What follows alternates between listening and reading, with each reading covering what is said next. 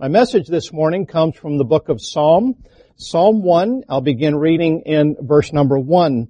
The Bible says, "Blessed is the man that walketh not in the counsel of the ungodly, nor standeth in the way of sinners, nor sitteth in the seat of the scornful.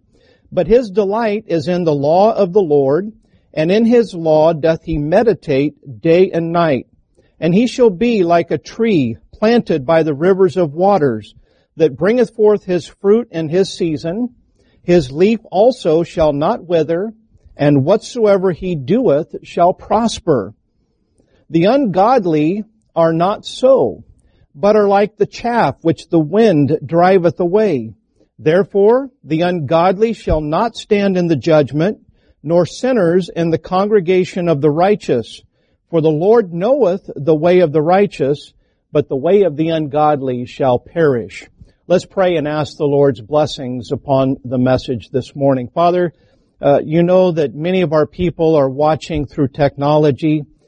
Father, we are not together physically, but Lord, I thank you that we can be together in heart and in spirit. Lord, as we open up the Word of God, I pray that you'd help me to be a faithful pastor in bringing the Word of God to feed the flock. We pray for any listener that perhaps doesn't know Jesus Christ as their Savior.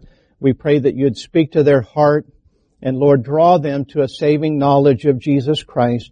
We pray that you'd bless this time that we have together. In Jesus' name, amen. I want to preach on the subject, stable prosperity. Stability is a lost virtue in today's culture. I read a business funny here years ago about a bunch of disgruntled employees that went to the owner of the company, and they started going through their laundry list of gripes and complaints. And when all of their complaints were over, the head spokesman basically said, we're tired of all this uncertainty. Well, the owner of the company listened without interrupting, without being defensive, listened to all of the complaints. And when it was all said and done, he said, "Are you finished?" And he said, "Yep, that's what we wanted to say to you." And so the owner of the company said, "Well, here's what I'm going to do in response to all of your complaints." He said, "I'm going to lay off half of you and replace you with better employees. And then another fourth, I'm going to replace you with automated machinery. And then the other fourth, I'm going to hire out subcontractors." And basically, every one of the complainers realized they were going to be without a job. After he got done responding to all of the complaints, the head spokesman said, "Sir, is there any way we can get back to uncertainty?" And that's kind of the way that things are today. Things are very uncertain, but we don't know how things are going to end up. They may get even worse and worse, and we may look back to this day, this time in our life, and say, "Wow, that was the good old days." Bottom line is we really don't know. Stability, however, is something that is inside of us and shouldn't be determined by our circumstances. Stability, as I've already said, is a lost virtue in today's culture. It seems like everyone's looking for bigger, better, and more efficient. Stability is considered boring. Now, don't confuse stability with laziness or apathy. Nothing wrong with having some ambition. Nothing wrong with setting some goals and so forth. But the bottom line is the race is run by the patient, by the stable, not by the flash in the pan. You see, folks, instability is stigmatized in Scripture. It's viewed at as something that's disgraceful. 4 times we see the word unstable, and I'm going to show you those 4 instances. First of all, Genesis 49 and verse number 3 through 4. Jacob is giving prophecy about his sons, and he says this, "Reuben, thou art my firstborn, my might and the beginning of my strength, and the excellency of dignity and the excellency of power." Reuben had all kinds of talents and ability and leadership, but Jacob says in verse number 4, "Unstable as water, thou shalt not excel." You see, stability is required for success. Stability is required for prosperity. In James chapter 1, verse number 8, the second time we find the word unstable in the Scripture, the Bible says a double-minded man is unstable in all his ways. What's a double-minded man? It's a man who says one thing and does another. It's a man who says, God, I trust you, but then lives according to his own wisdom and his own thought process. And the Bible says in James that if you're going to ask something of God, you've got to ask it in faith.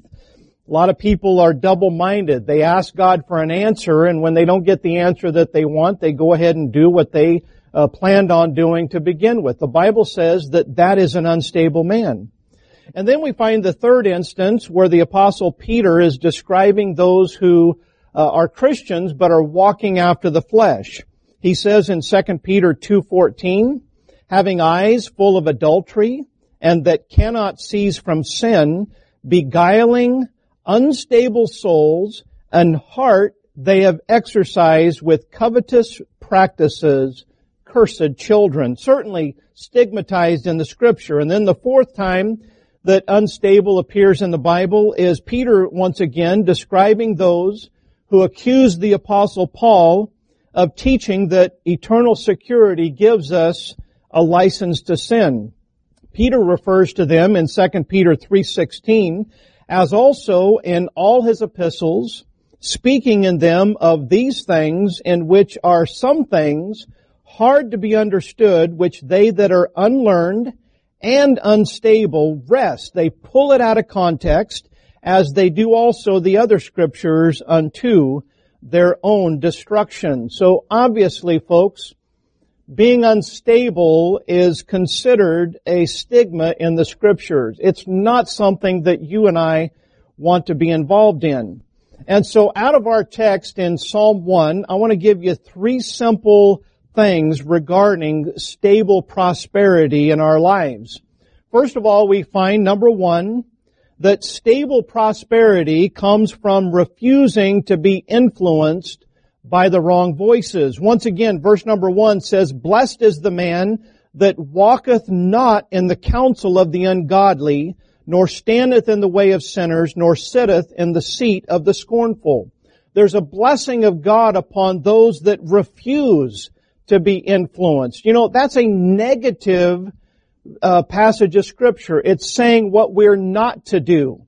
We're not to listen to the wrong voices. Notice here it says the counsel of the ungodly. And there is a digression that appears in verse number 1. First of all, there's a digression in the man that is reading Psalm 1:1. It starts out by walking, and then from walking he's standing, and then from standing he's sitting. He goes to the wrong place at the wrong time, and then he hangs out a little bit too long, and the next thing you know, he is sitting there and participating in everything that they are. And then you have a digression of those that are influencing. You have the ungodly.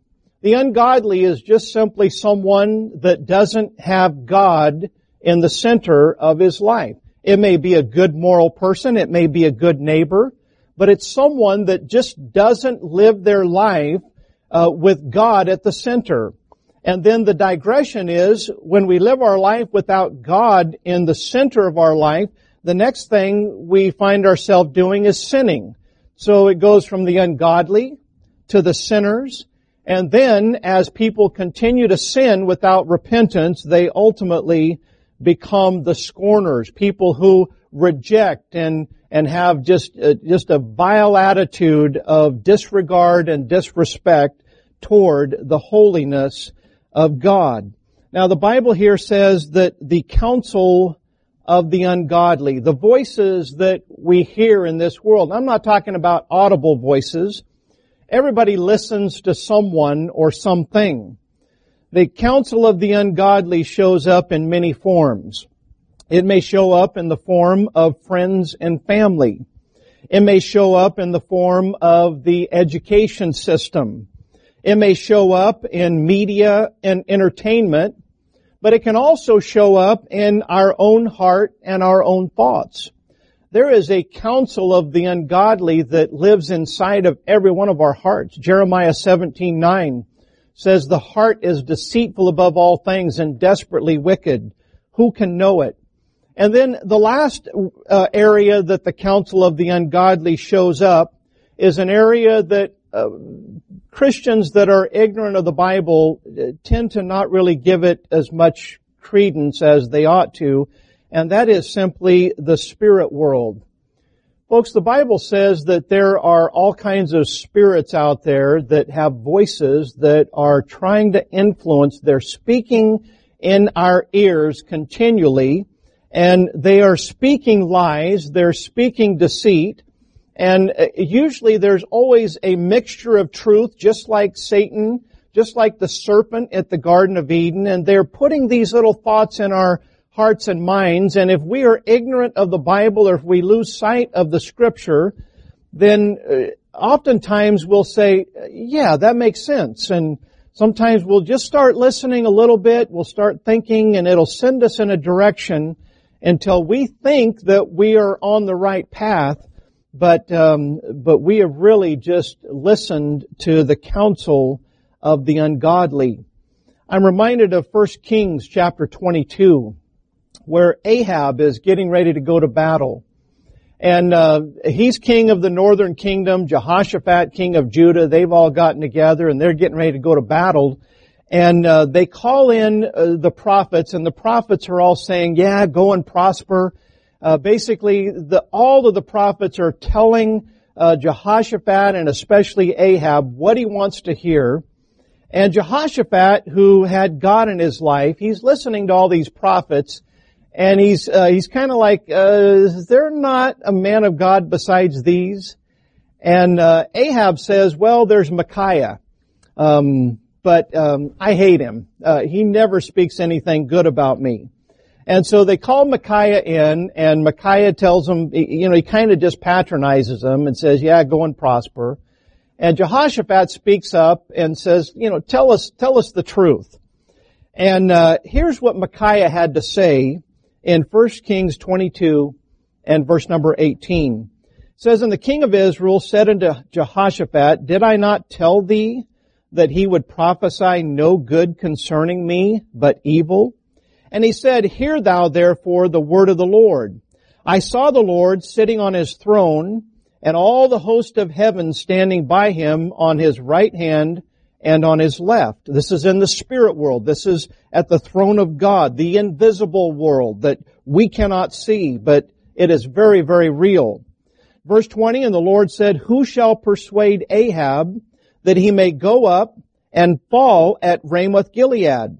And one said on this manner, and another said on that manner. And there came forth a spirit and stood before the Lord and said, I will persuade him. And the Lord said unto him, wherewith? How are you going to do it? He said. And he said, I will go forth and I will be a lying spirit in the mouth of all his prophets. And he said, thou shalt persuade him and prevail also. Go forth and do so. You know what we've got going on here, folks? We've got a lying spirit that is speaking to the mouth into the ears of the preachers, and the preachers are speaking what they are hearing and feeling. And at the bottom of all this is you've got a king who really doesn't want to hear the truth. And the whole point of bringing this to your attention is the fact that God knows that if we don't want to hear His truth, He's not going to nag us. He's not going to pester us. He's not going to waste His truth. There comes a time when God says, okay, tell them what they want to hear. And He'll tell them, there's plenty of preachers out there that will tell you what you want to hear. But Micaiah stood alone. And he didn't tell Ahab or Jehoshaphat what they wanted to hear. He told them the truth. And the bottom line, when they went out to battle, Ahab ended up dead, and they lost the battle just like Micaiah, the man of God, said so. And so, folks, we've got to be careful that we make sure that we do not walk in the counsel of the ungodly. We've got to learn how to refuse it. We've got to learn how to say no. Now, many of you are watching and you have children, and It's so imperative that we raise our children according to the principles of the Word of God.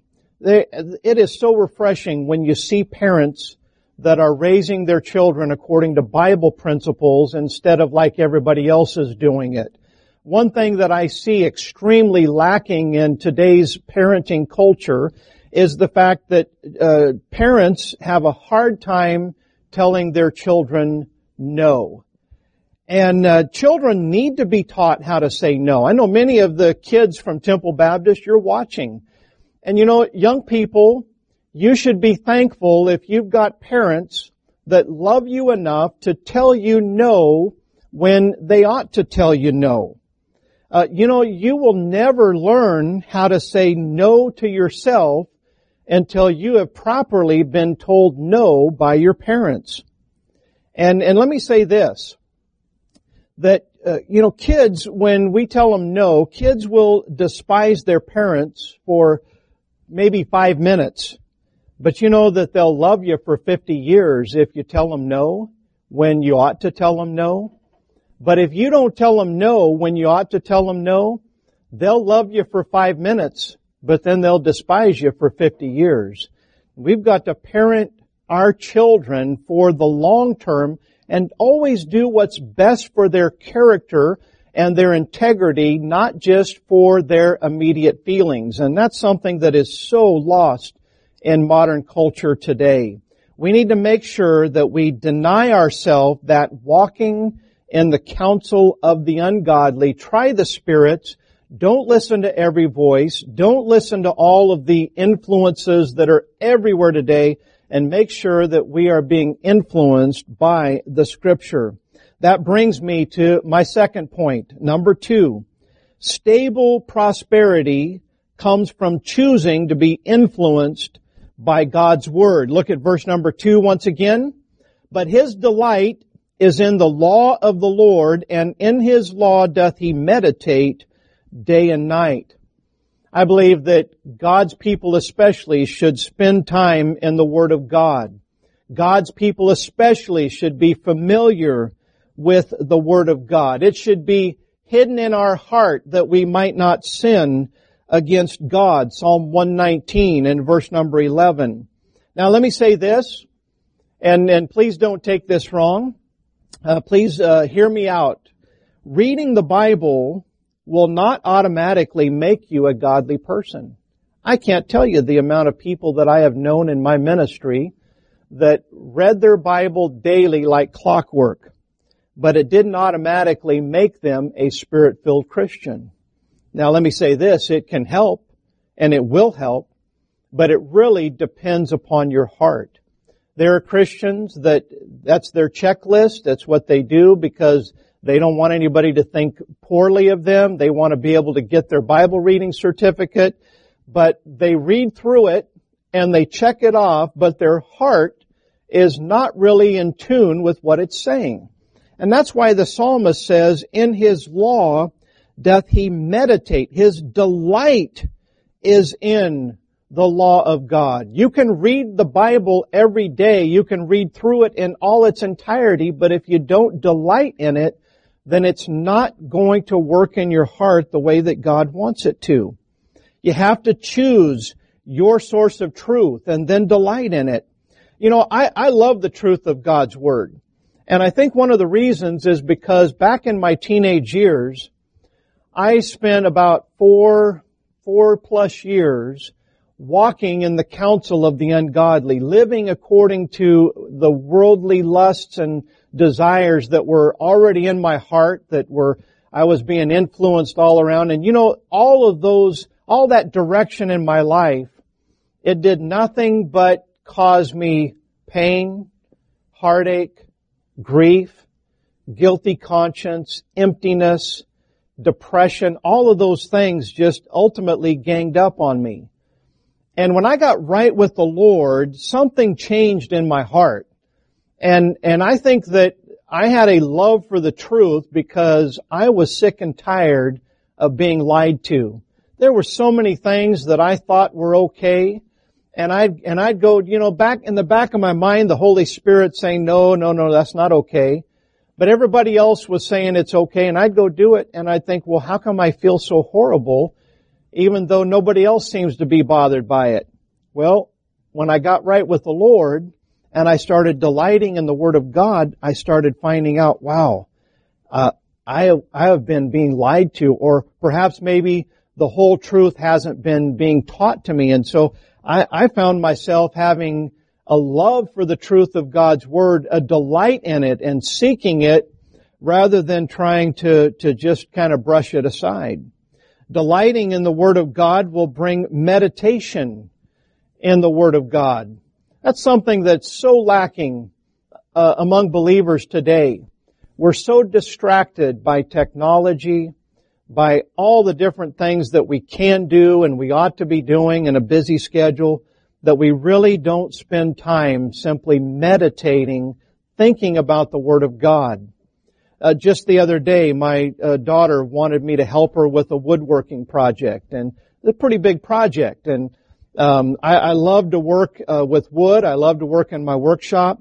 But she showed me this project she wanted me to help her with, and literally for 2 nights, I would be trying to solve all the problem. I'm trying to build this in my mind, in my sleep.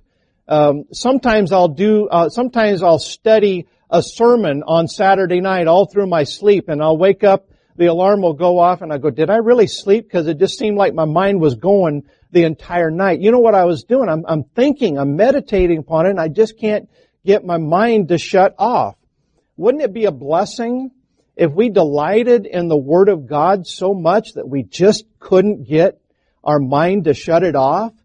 That's where we need to be as believers. We need to delight in the Word of God. Thirdly, I'd like to say this. Stable prosperity will survive an unstable environment. Look once again at verse number 3. It says, He shall be like a tree planted by the rivers of water, that bringeth forth his fruit in his season. His leaf also shall not wither, and whatsoever he doeth shall prosper. Rivers flood. Rivers dry up at times. There's all kinds of instability around a river. Sometimes the water's muddy. Sometimes it's clear. This tree that's planted by the rivers of water, it's able to survive an unstable environment. Why? Because it has, listen to this, the blessings of God upon it. This whole psalm started out with, Blessed is the man that walketh not in the counsel of the ungodly. This is where the blessings of God shine. Folks, the blessings of God is not always something outward or visible. Sometimes it's just simply the root, not the fruit. I mean, when you think about it, this tree, this fruit tree, when we think of the blessings, we think of that fruit. But in reality, the blessings and the stability is not the fruit, but rather it's those roots that go deep down into the ground. And sometimes we're looking for outward blessings from God because we did the right thing. But more often than not, the blessings of God are just those roots that give us stability to withstand the dry seasons and all of the unstable circumstances that will fill our life. I was talking to a brother just recently about the blessings of God, and he talked about how that God blessed him years ago with a broken ankle. You say, a broken ankle was the blessings of God? Absolutely. He said when he was a young man, he was getting ready to make a decision and to go a certain direction in his life. And he was praying about it, and God blessed him by breaking his ankle, and by that broken ankle, it completely changed the direction in his life. Instead of going the direction he planned on, he ended up going to Bible school and ended up being in the ministry, and looks back, and even though, no doubt, and I've broken my ankle, and it's not a very pleasant experience, but this brother looks back and says, that was the blessings of God in my life. Can you point to some things in your life where God has blessed you in ways that maybe it's just God's way of getting those roots down deep so that we can withstand the unstable environment around us? Folks, our world today, and I mean today, is filled with instability. We've got concerns about viruses. We've got concerns about the stock market and jobs and elections and finances and toilet paper. All of these are instabilities in our life, and we worry about them and we wonder what's tomorrow going to bring. But the bottom line, Psalm 18 and verse 46 says, "The Lord liveth, and blessed be my rock, and let the God of my salvation be exalted." Folks, God is our rock. He is our stability. And we need to find that stability in Him and not in the circumstances around us. As we conclude the message this morning, I'd like to draw your attention to verse 4 through 6 and give you this thought that only time will tell. Verse number 4, "The ungodly are not so, but are like the chaff which the wind driveth away. Therefore the ungodly shall not stand in the judgment, nor sinners in the congregation of the righteous. For the Lord knoweth the way of the righteous, but the way of the ungodly shall perish." Only time will tell. Folks, there is a judgment that is coming for all. In Matthew chapter 3 and verse number 12, Jesus, speaking of the judgment to come, and God, the Heavenly Father, says, "Whose fan is in His hand, and He will thoroughly purge His floor and gather His wheat into the garner, but He will burn up the chaff with unquenchable fire." Do you know the chaff is part of the wheat and doesn't realize it's chaff until the time of threshing? It enjoys the life of the grain, but then the judgment comes, and that wheat is threshed, and all of the chaff is broken away from the fruit of that grain, and then God says that He'll blow that wind, and all of the chaff will be blown away. This pictures the judgment to come that every single one of us will face. Sometimes we think, well, I'm okay, I'm just like everybody else, but the judgment is going to reveal something very, very different. Stable, eternal prosperity is the only real prosperity. I think about what John said in 3 John verse number 2. He said, "Beloved, I wish above all things that thou mayest prosper and be in health." But he said, "Even as thy soul prospereth." Listen, I hope that every one of you listening will prosper and be in health. I hope that no one that I know gets sick with this virus that everybody's worried about. I hope that you don't get the flu. I hope that you don't break your ankle. I hope that you will be in prosperity and in health, but only if your soul is prospering. Because there is a judgment to come. And if you are prospering financially, if you're prospering in health, if you're prospering in your relationships in the here and the now, but if you are not saved, or if your heart is not right with God, then there is a judgment coming, and only time will tell. What we're looking for is we're looking for stable prosperity that will stand the test of time. The Word of God refers to our Savior, the Lord Jesus Christ, as the rock. He is the rock. Peter's not the rock. The church isn't the rock. Jesus and Jesus alone is the rock. The rock is an immovable, stable foundation. And I'd like to close with this question, just like the children sing the song about the wise man who built his house upon the sand. The rains came down and the floods came up, and that house did not stand because it was not founded upon a rock.